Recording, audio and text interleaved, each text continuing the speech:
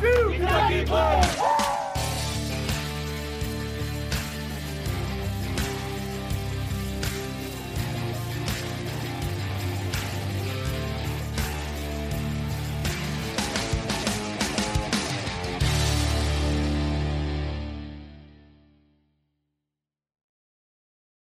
All right, welcome back to the 1-2 Kentucky Blue podcast. I'm your host, Coach John Spurlock. Thank you so much for tuning in. Today on the episode, we have back on the show Dr. Cormier, who is our Director of Performance Psychology here at the University of Kentucky. Also on, we have former Kentucky strength coach Alicia Carrillo, and then our current strength coach, Ken Knox, on the podcast. Ken Knox is actually going through Dr. Cormier's Sport and Exercise Psychology Master's program right now. Alicia Carrillo graduated from that program. I believe she was the first person to graduate with a master's degree from that program at the University of Kentucky. So we hope you enjoyed the episode. Knox, did you get a 4.0 this past semester? I did. Great. Congratulations. Carrillo, what was your GPA? It was a 4.0 straight through. Good job. I reluctantly gave Knox good grades just to kind of keep up appearances that we had a good program. Yeah, exactly. Carrillo earned him. Exactly. So the last time Cormier was on here, it was really more of an introduction of him, his background, his education, and we really didn't get a chance to dive into some big takeaways that people that are listening to the podcast can walk away, whether they're a strength coach, a performance coach, an athletic trainer, whoever they are, can take away some performance psychology notes and have something that they can use on the floor with the athletes or whoever they're working with. So really no set agenda, and we're going to just hop right into it. And I'll start with Dr. Cormier. Like, we kind of touched on your philosophy last time, but maybe what's something that's a staple, in whether it's practically what you do with our student athletes or something that you is consistent with your lectures and the classes that you're teaching when it comes to performance psychology? Yeah, I mean, this is something that I try to my goal is to never make like a bunch of little marks running around with my students or anything like that. But if there's one thing that they can take away, hopefully in the 2 years that they spend on the program, is something that I do with every single student athlete that I meet, is to first start with an assessment of their needs. So what do they need to be successful? Like, what is it that they require in order to be, operating as close to their highest potential as possible on a more consistent basis? Because, if we remember back to our psych one-on-one days, we talk a lot about Maslow's hierarchy of needs, biological needs, social needs, those kinds of things. And so every person has a set of requirements that exist that they need. So some people are very social beings, some people need to be pushed, and by that it's being yelled at by a strength coach, whereas some of them, I'm sure you guys have come across, that kind of need a gentle nudge or more encouragement and reinforcement as opposed to, being screamed at. So that's one of the first conversations that I had with athletes is, what is it that you need? And second, following that is, what is it that you're getting? And so then they can kind of do a self-assessment and find out, are my needs getting met? Because that's not a question that people usually ask themselves. But what are my needs? Are they being met, and by whom? And that's when we get into the conversation of, or at least my justification for having a relationship with people in the strength conditioning room, because oftentimes athletes are getting their needs met by people that they see frequently. And in some cases, that's their strength coach. In other cases, it's their AT. In other cases, it's an assistant coach or a teammate or a parent or whatever. But it gets that conversation going, and it allows them to sort of explore the different people, the different resources that they have, at their disposal. And so not to jump right into the connection between what I do and what you guys do, but that legitimately is one of the first things that I ask athletes before we even dive into, what brings you in today. It's really more of like tell me about yourself. give me the version that you would tell, an ESPN reporter, how you got involved in the sport and all that kind of stuff, and follow closely by, okay, what is it that you need to be successful? And when you talk about that assessment, and what you kind of described was very informal. It was like, hey, it's the first meeting that you might have with a student athlete. Do you ever do anything that's, a set assessment or a test? And I'm not sure what the correct terminology would be that would, like, I know some of our student athletes have done a DISC assessment before. We're able to see, what kind of personality, what motivates them, what's their driving forces. Do you ever do anything like that, or is it more casual? Yeah, it's more of a biopsychosocial type of informal conversation. I'm not a big paper and pencil kind of person. And this is purely my own personal outlook on it. I think there are plenty of ways that you can be successful by doing those, where you get a baseline and then you can kind of track behavior and things like that, particularly when you're going for, maybe a diagnosis or something like that. But for me, I feel like it really, I don't want to say harms, but definitely stunts the growth of the relationship that can develop in that first meeting, where you're trying to establish trust and you're trying to establish a connection and a relationship and all that kind of stuff. So I'm not a big paper and pencil pusher, where I'll have people, but they are effective, and a lot of people I know use them, and they do great things, and they're able to, probably track things a lot easier and a lot more cleanly than I do. But I'm a big note taker, but not big during the sessions or anything like that. So it's not really something I do. The one thing, as you were talking about at the beginning with, are the athletes' needs being met, and some people need somebody to scream in their face. Some people need a little bit more gentler touch.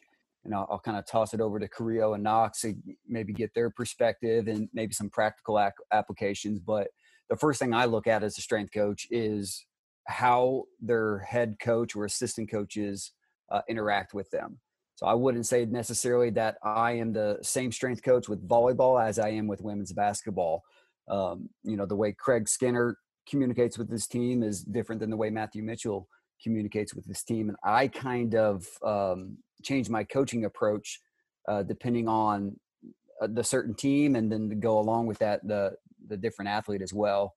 But Carrillo, start with you. Maybe give me some insight on, building upon what Dr. Cormier said about the assessment piece and kind of a coaching personality.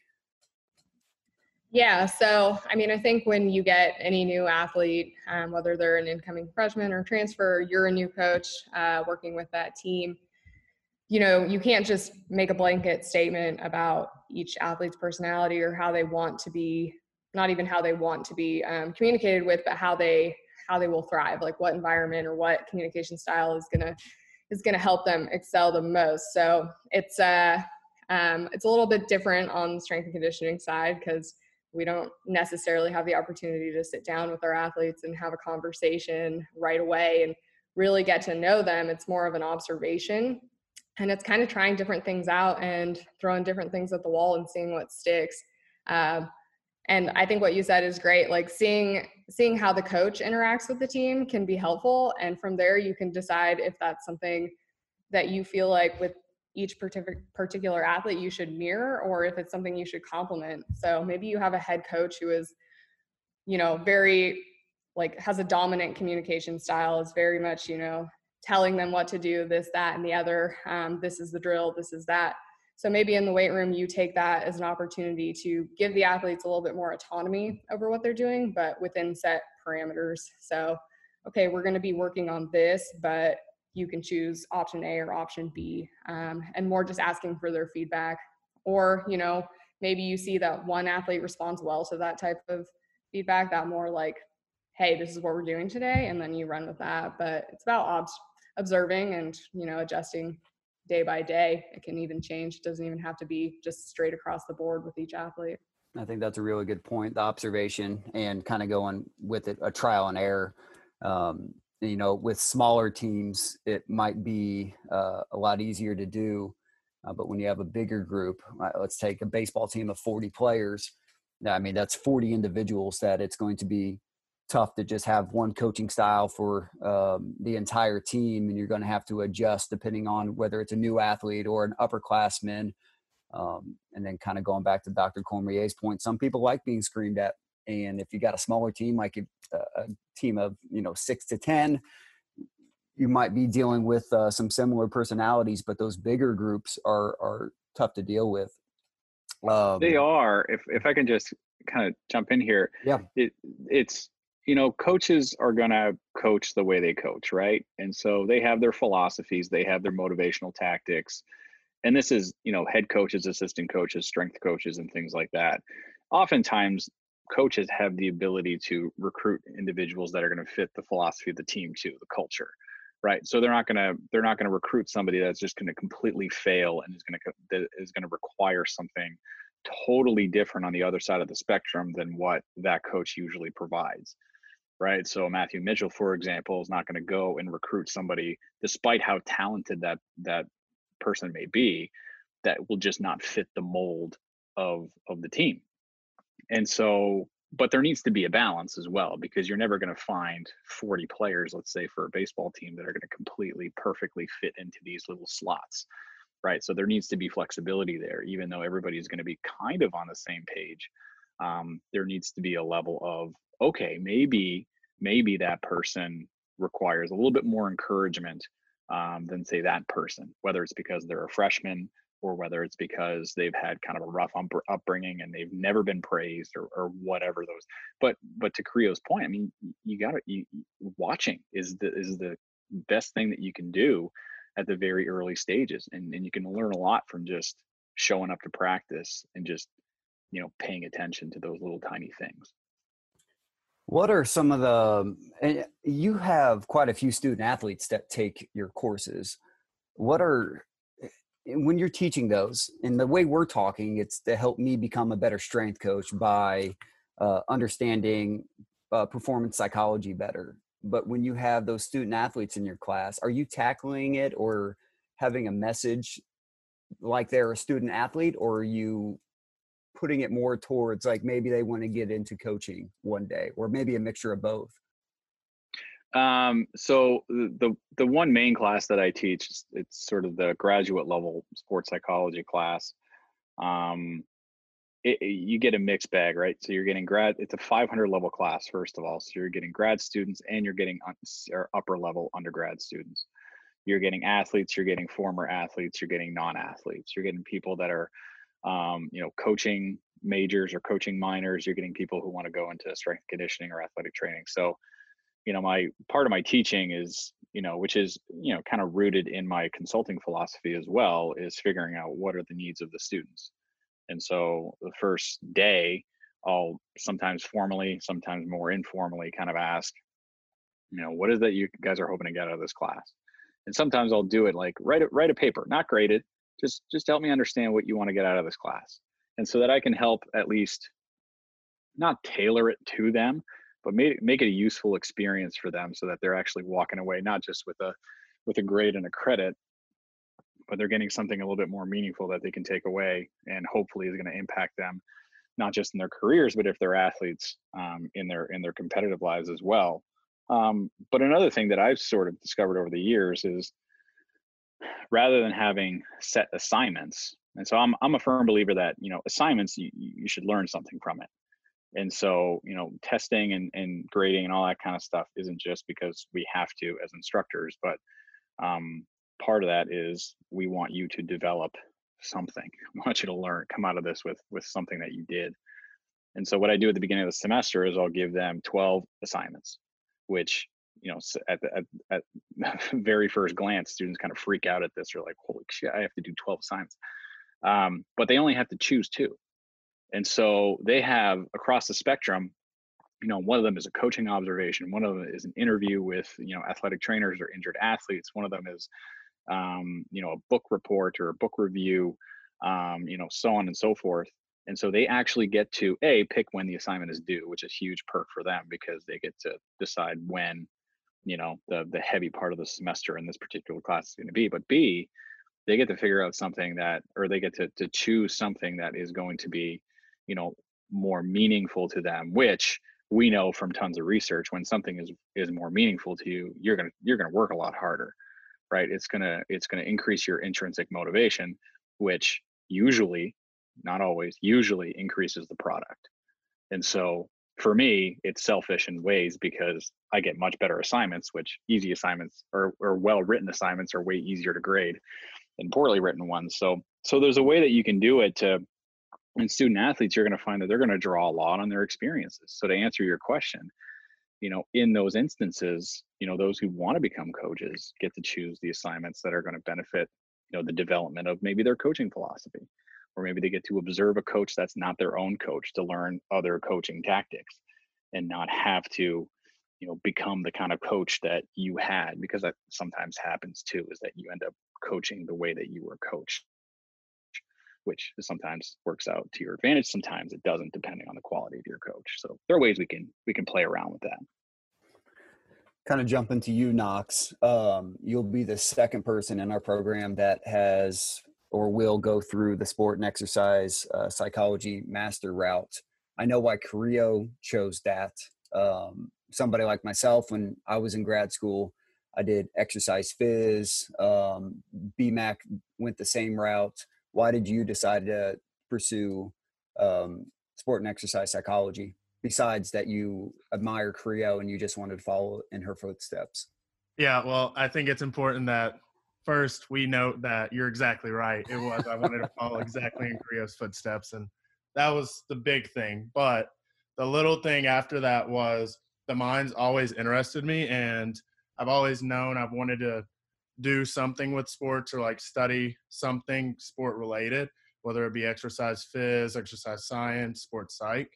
And sports psych is what I felt I could apply most to myself, but not only myself, and most importantly, the student athletes that I'd be working with. Whereas I think exercise phys is important, but for me, I don't necessarily understand it as well. It doesn't interest me, and I wouldn't have any idea on how to apply it on a day-to-day basis to student athletes. Whereas sport and exercise psychology, I feel like, okay, I understand goal setting, I understand mindset, I understand all these various aspects of sport and exercise psychology.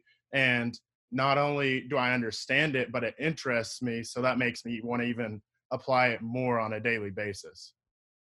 And I think, something you started, in those of you that don't follow our staff's Instagram page, but Knox started a Mindset Monday. First video came out yesterday, and I thought you did a great job. I know I told you that already, but just your presentation, the content was very high level. And you could definitely see that the information you're getting from your grad school classes, you're digesting it, and you're able to talk through a certain topic. And I think the topic yesterday was just about your mindset and having a great attitude. And it was awesome to hear you talk through that. So in terms of, like I said at the beginning, performance psychology, last time Dr. Cormier was on, really just a introduction of him and his role and kind of what he does within UK Athletics and in the that master's degree program. But what's something we can talk about so when people listen to this podcast, they can have some sort of information that they can take and run with it, either in their weight room or their training room or whatever their role is within athletics. Yeah, I mean, I think the big buzzword that a lot of people talk about is kind of what you just mentioned, mindset. Or what does that actually mean? And so, it's thrown around when you're watching, football game or a basketball game or something like that. A lot of the announcers are talking about mindset and mental toughness, and look at their focus, look at their concentration. But to the degree where people understand not just what it is, but how it works, I think that's the big piece that is missing with a lot of our athletes, which is sport psychology as a profession is just riddled with former athletes. I mean, it's just the people who have finished their careers and their competitive careers and decided, I'm not done yet. I don't necessarily want to become a coach, but man, I want to help athletes figure out the things that I figured out way too late in my career. And I was one of those people where, I used to throw up before races, in track and field. Ironically, I would have really benefited from talking to somebody like me, but it just wasn't something that was talked about. And even now, it's still kind of this taboo, stigmatized kind of thing where gaining entry, not just in teams, but even within like strength conditioning rooms. I mean, you guys have been awesome. You guys have been super welcoming, and I'll walk into the weight room and I'll know everybody by name, and they know me by name, and they're able to make referrals and stuff like that. That doesn't happen everywhere, because I've got colleagues across the SEC and across, other schools in the NCAA that are shocked when I have this, when I talk about this relationship, and even the OPT meetings that we have on a monthly basis, where we talk about, different athletes and some of the things that they're struggling with, or some of the things that are going really well for them. And so, mindset is a big piece, but also the collaborative relationship. And so one of the reasons why I was really excited to have Carrillo and then Knox join the program is because, we need more people in strength conditioning that have this information, and not just surface level, like they've read, one of the books out there that's written by the thousands of people that, feel like self-publishing a book or something like that. Like you read about, basic concepts like goal setting and imagery. I mean, you can learn that in an afternoon, but really truly understanding how to apply it and how to teach it, that's when you get into the weeds, and that's when you need a little bit more of the hands-on, experience and guidance and mentorship and things like that. But to me, helping athletes understand what mindset is all about. What is a high performance mindset? What does that mean? They come to UK and all of a sudden they're told, this is the big time. This is the SEC. This is Division I. You're not in high school anymore. You're not in, club sports or anything like that. This is when it starts to matter. This is when you start getting a fan base. How are you going to manage all of that? For athletes, it's tough because they haven't had to think about it. They've been able to get by on their talent alone. Everybody at UK, I would venture a guess, was the star of their high school team. And so when they get here and all of a sudden they're sitting on the bench and they think, well, I don't understand.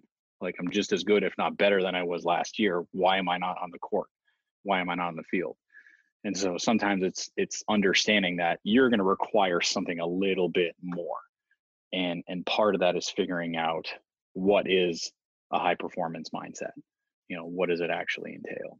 I think that's something I've taken from you, and even in conversations with Knox and Carrillo, where, it was hard for me as a former athlete and now as a strength coach to even think through why somebody wouldn't be as motivated as I was as an athlete. Or I think one conversation we had as a staff maybe a year or two ago was about like self-talk, positive self-talk and negative self-talk. And I am just taking all of it in and be like, people think about themselves from a negative point of view. Like when I'm going through a hard workout or in a tough situation, the positive things that are going through my mind, I never even thought that anybody else had anything else in their brain.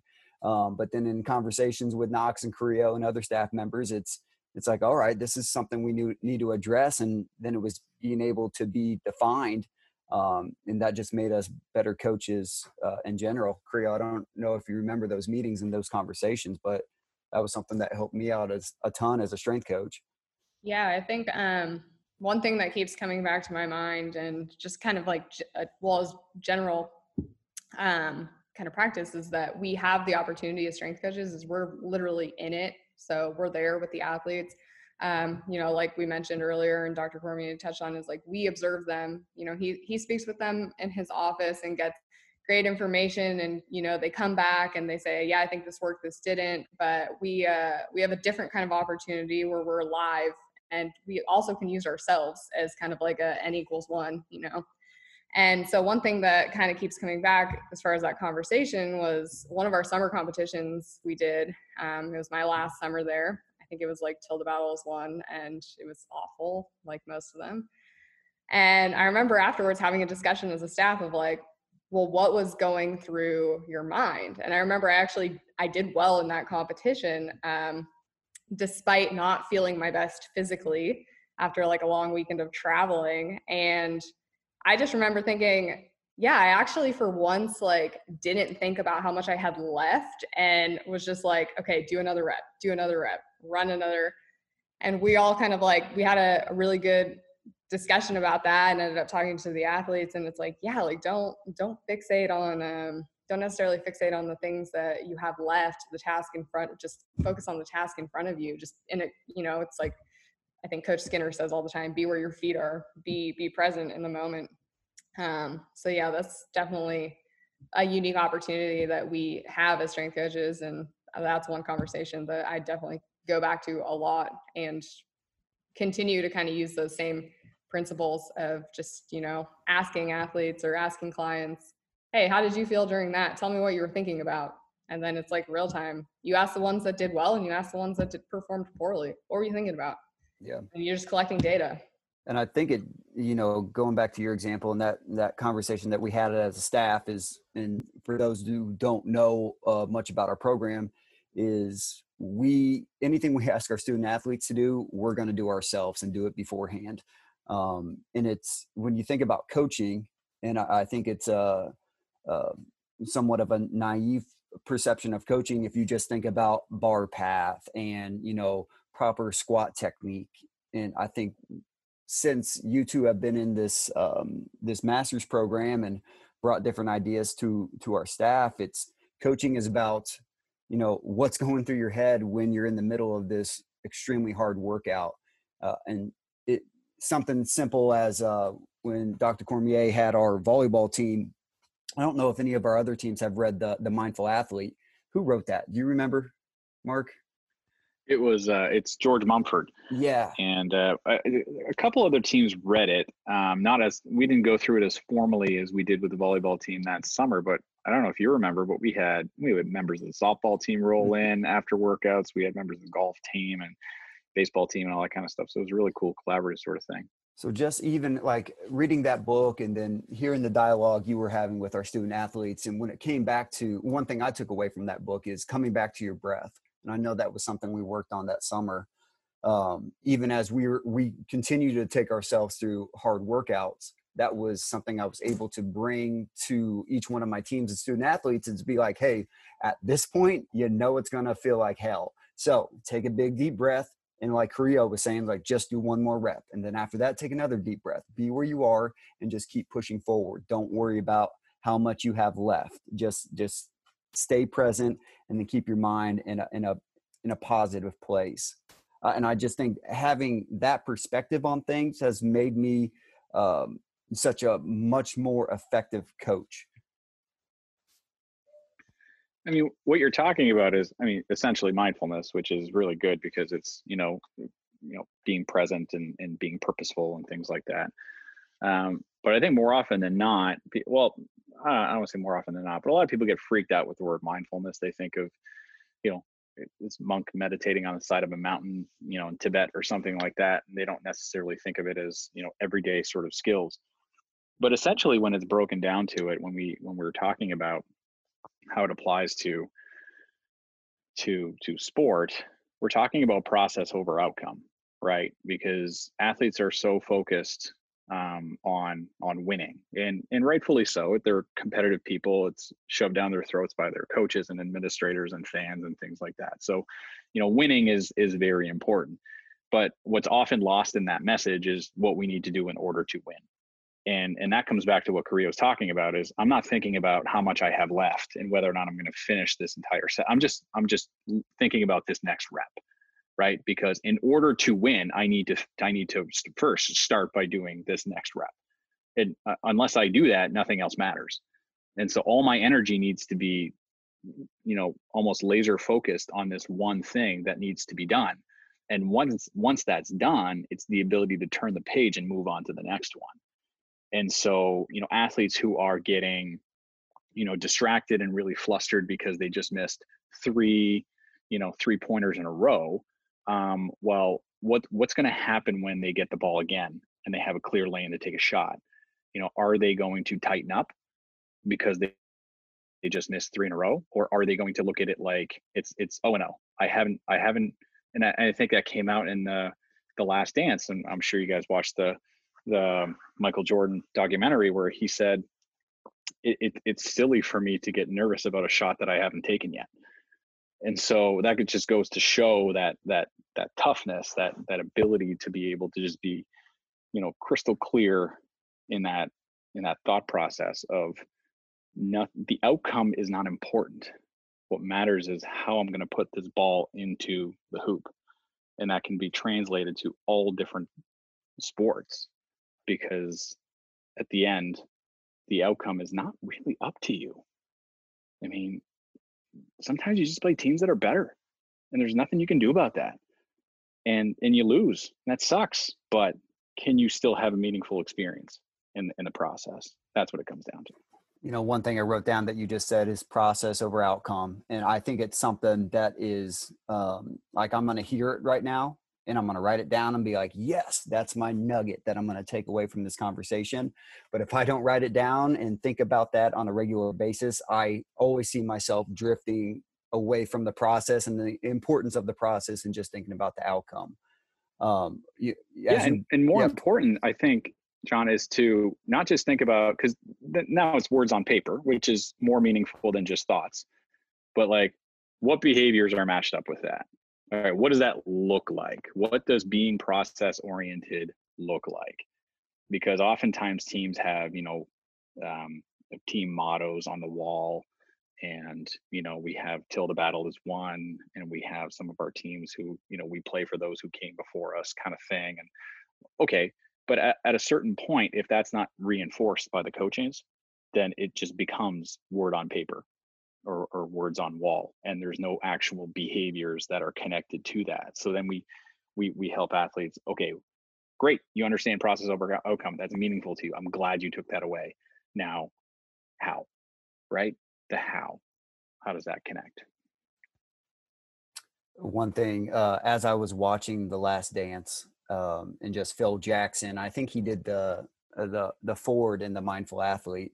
So as there, a lot of the scenes in The Last Dance, I'm thinking about that book and Phil Jackson and Zen Buddhism. So it was a good kind of full circle to see how he, and I don't know if he was the first person in professional sports to kind of bring that mind frame and that thought to competition of mindfulness. But it was cool to have already read that book and then see a little bit of it put into action in that documentary. But getting back to the how, what are some of the tips that you either try to provide to our coaches or our student athletes with the how, on how they're going to keep the process oriented over outcome oriented? Yeah, good question. Well, first, I mean, it looks different for everybody, right? And so, like you said at the beginning, Craig Skinner is going to coach differently than Matthew Mitchell, and so we have to approach the teams differently. But most of my athletes know this, and most of my students know this, that I'm not a big goal-oriented person. Like I'm not a person that's really going to encourage athletes to set goals. If they operate well within a goal structure, then I'm going to help them with that. Because oftentimes, as I mentioned just a couple minutes ago, goals are outcome goals. I want to be an All-American. I want to be a national champion. I want to be a starting player. I want this, that, and the other thing. So I think they're helpful. And I'm not saying goals are bad. And I'm not saying outcome goals are bad, because they're really good for motivation. Like if you want to be an All-American and that's your fuel to get up at 5 o'clock in the morning in the summer, when you could easily be sleeping in, or during a social isolation order or whatever, then that's going to help you. So I don't want to discourage that. What I'm saying is that it's not complete. You need a little bit more. So I'm not huge on goals. What I'm big on is purposeful behavior, right? And so having an intention to do something and then actually doing it. And we start small with that. And so sometimes it's an athlete who, or a team, and I'll say, every practice come in and have an intention for today, have a target. And again, I know this sounds oddly like goals, but it's really more of, today I'm going to focus on my communication. My communication, if all else fails, if I just have a absolute shitstorm of a practice, at least I can come out of practice, walk off the floor into the locker room, hang my hat on the fact that I was a really good communicator. And so, and then you build on those things, right? And so having that having that that approach where you're not just hoping that you're going to pick things up, that by making a goal, all of a sudden it's going to come to fruition. But breaking it down and figuring out what the process is, right? So I'm process oriented. I'm focused on every day, but then you catch yourself in practice, worrying about, oh, what's this game this weekend going to look like? We're playing LSU. Oh shit. Okay. Well, wait, no, bring yourself back. This is Wednesday. Game's on Saturday, right? Wednesday matters on Wednesday. Saturday matters on Saturday. So right now, how are you getting better today, right now? And so having that awareness of constantly kind of bringing yourself, returning to center. And that goes into what Correa talked about earlier in Craig Skinner's words, be where your feet are. And that's not his words, but he talks about it a lot. But being where your feet are here. And that's applicable in so many different scenarios. I mean, students who are in class and on their computers on social media. It's like, why are you here? Like, what's the point? Like, stay home. Like, you're hurting yourself and you're hurting the people around you.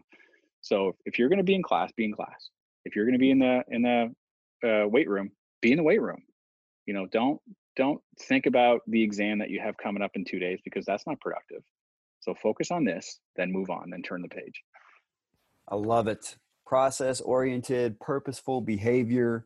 I'll throw it over to Carrillo and Knox. What are, knowing the things that you guys know in your education, how have you tried to implement those things with student athletes in the weight room? What are some going back to the trial and error, what is something that you've tried to kind of get this message across to some of your teams or athletes, and what has stuck, what hasn't? I'll kind of start. So one thing that I've done and have even been doing more lately is just kind of putting purpose behind, or getting athletes to understand purpose behind movement, behind the practice of it. And I think that goes hand in hand with being present. And it's not necessarily enough, and we know this as strength coaches, it's not enough to just show up to the workout. You actually need to be intentional with what you're doing, and ideally with every single rep that you're doing, you're not just going through the motions. And so what I like to do is just challenge the athlete to to think about it when they're doing a bent row or something. What am I working? What should I be engaging? What should I be feeling? And if you don't know, then ask me, ask another coach, ask your teammate, have those conversations. But what can we do in every single movement to make sure we're getting the most out of it? Because you can show up and you can go through the motions, and you'll probably get a little bit stronger, you might get a little bit faster, but you're going to get so much more out of it just being present. And again, that further reinforces that process of focusing and being right there in the moment, and hopefully being able to carry that over into the sport. As far as things I've tried that I didn't necessarily, I don't want to say they didn't work, but it didn't necessarily work for me or work for my athletes, was kind of going back to goal setting. I think it's really great in theory, and it does work for some athletes, but I've tried kind of having those goal sheets in the beginning of the year and setting, process goals and outcome goals and looking at the pieces of the puzzle. But, and it's partly on me, you've got to decide what you want to tackle and what you're going to be good at. And you can kind of throw in a little bit of everything here and there. But if you don't really dial in and hone in on those goals all the time, then if you're not checking up on them constantly, which is hard to do with a large number of athletes while you're trying to do everything else, are you doing them a service, or are you just giving them something else extra to do that's not really going to go anywhere? So it was neat to look back at the end of the year and see what did we achieve and what didn't we achieve. But I didn't find that I got nearly as much out of it, or that the athletes got as much out of it. Great stuff. Knox, any input? I know you're new, not really new, but you're a younger strength coach. You're just finishing up your first academic year of grad school. What are some of the things maybe you learned from Carrillo, maybe you learned from Dr. Cormier that you try to implement in the weight room? Yeah, I think one of the biggest things so far is, like we've mentioned already, is the process over the outcome. And kind of like Cormier said, there's this huge pressure once you come to Kentucky specifically, but even like a bigger school, you were the top dog at your high school, and then you may come to Kentucky and it's like, oh, you're not even playing. And that can be crushing. But the biggest thing you have to understand with that is it's a process. And if you don't start your first year, then it's all about what you're doing to improve that or what you're doing to get better for that next year. It's not, oh, I didn't start my first year and that's the end all be all. So the biggest thing with athletes I've tried to work with is just stress that just because something doesn't necessarily pan out how you want it to, think about all the things that happened during the process, or think about what did pan out how exactly you want it to. Maybe you didn't hit a workout or hit a lift the way you wanted to, or a practice didn't go well, but that doesn't mean that that just goes to wash, because there were some things that you can take from that, rather whether it be good or bad. You can still learn something along the way. And then kind of like Rio said, I definitely do set goals, but the biggest thing I've learned is it's not for everyone. And you pretty much, once they get to college, it's like they either like to set goals or they either don't like to set goals. And if it's the latter, then they're probably not going to try to set those goals and stick to them anyways, regardless of what you do. So I've tried to kind of just have everyone focus on the process. And if they set goals along the way, then I'm happy. If they don't, and that's not what they want to do, then we'll find a different way to approach it. And I think that's the biggest thing I've learned in the recent past about goal setting, is that goals aren't about, I want to be a national champion, or I want to be an All-American. Like, that's a great thought, but it's what are you going to do to get there? Those are the smaller, and I'm using air quotes, goals that you need to set that all come back to the process, that process-oriented mindset that we've been talking about for the past 15 minutes. One thing, and we've been going for about 40 minutes now, and one thing I circled that Dr. Cormier said is that, other people in his colleagues in other SEC schools, or maybe around the nation, maybe don't have as good as a relationship as our strength and conditioning department does with him in the sports psych department.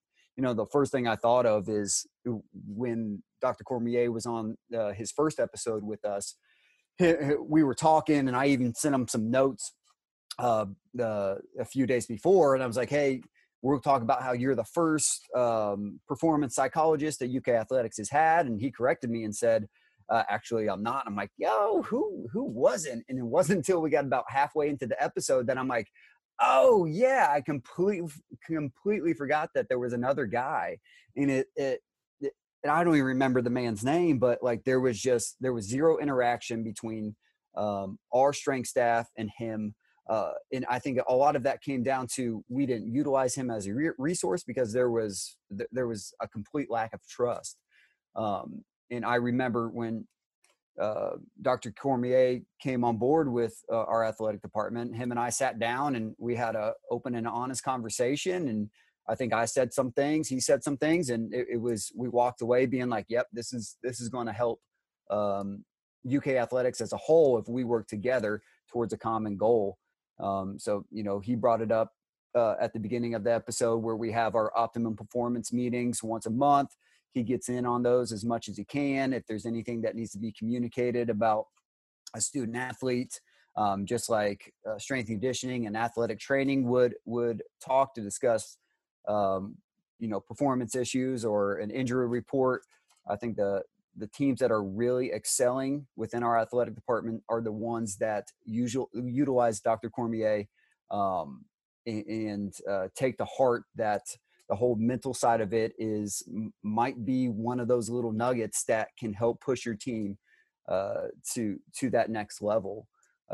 Dr. Cormier, I'll kind of throw it to you, just kind of finish this off, but do you agree with me? Like, it's maybe that trust aspect where other performance psychologists really aren't being welcomed into, whether it's the weight room or athletic training room or whatever it might be. What are your thoughts there?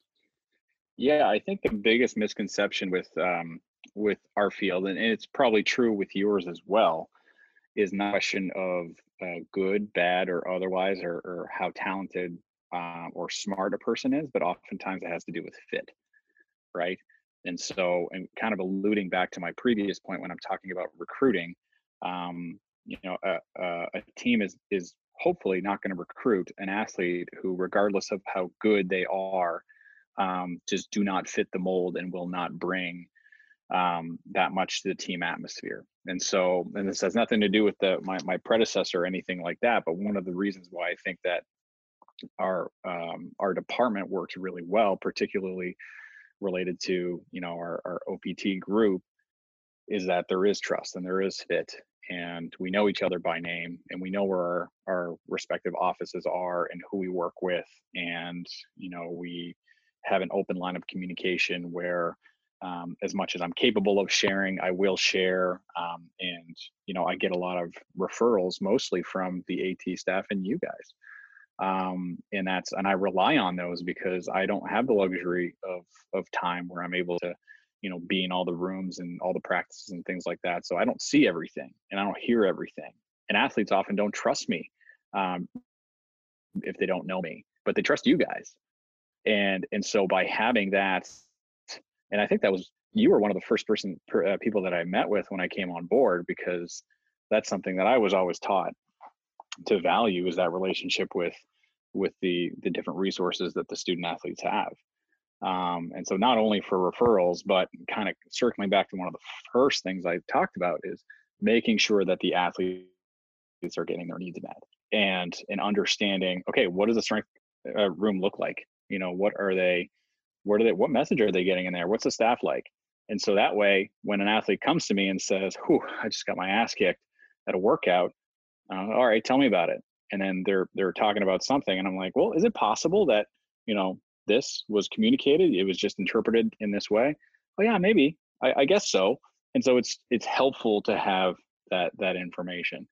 But most, I mean, vast majority of programs at UK, all the teams have accepted, you know, this as not just an available resource, but something that they can find to be useful for them in their development. So I've been very grateful, and I'm grateful to all of you guys too. Grateful for you. If we were in the same room together, we'd do a big old hug. But I think this has been a great conversation. Hopefully those listening have been able to take some information and apply it to whatever profession that you might be in. I know there's quite a few things that I wrote down. If there's anything that you've heard and you want us to dive in a little bit deeper, go ahead and shoot us an email at ukstrength@uky.edu. But Dr. Cormier, Carrillo, Knox, appreciate you guys coming on today and having the conversation. Thank you. You bet. Thanks for having me. All right. Thanks for listening, everybody. Go Cats.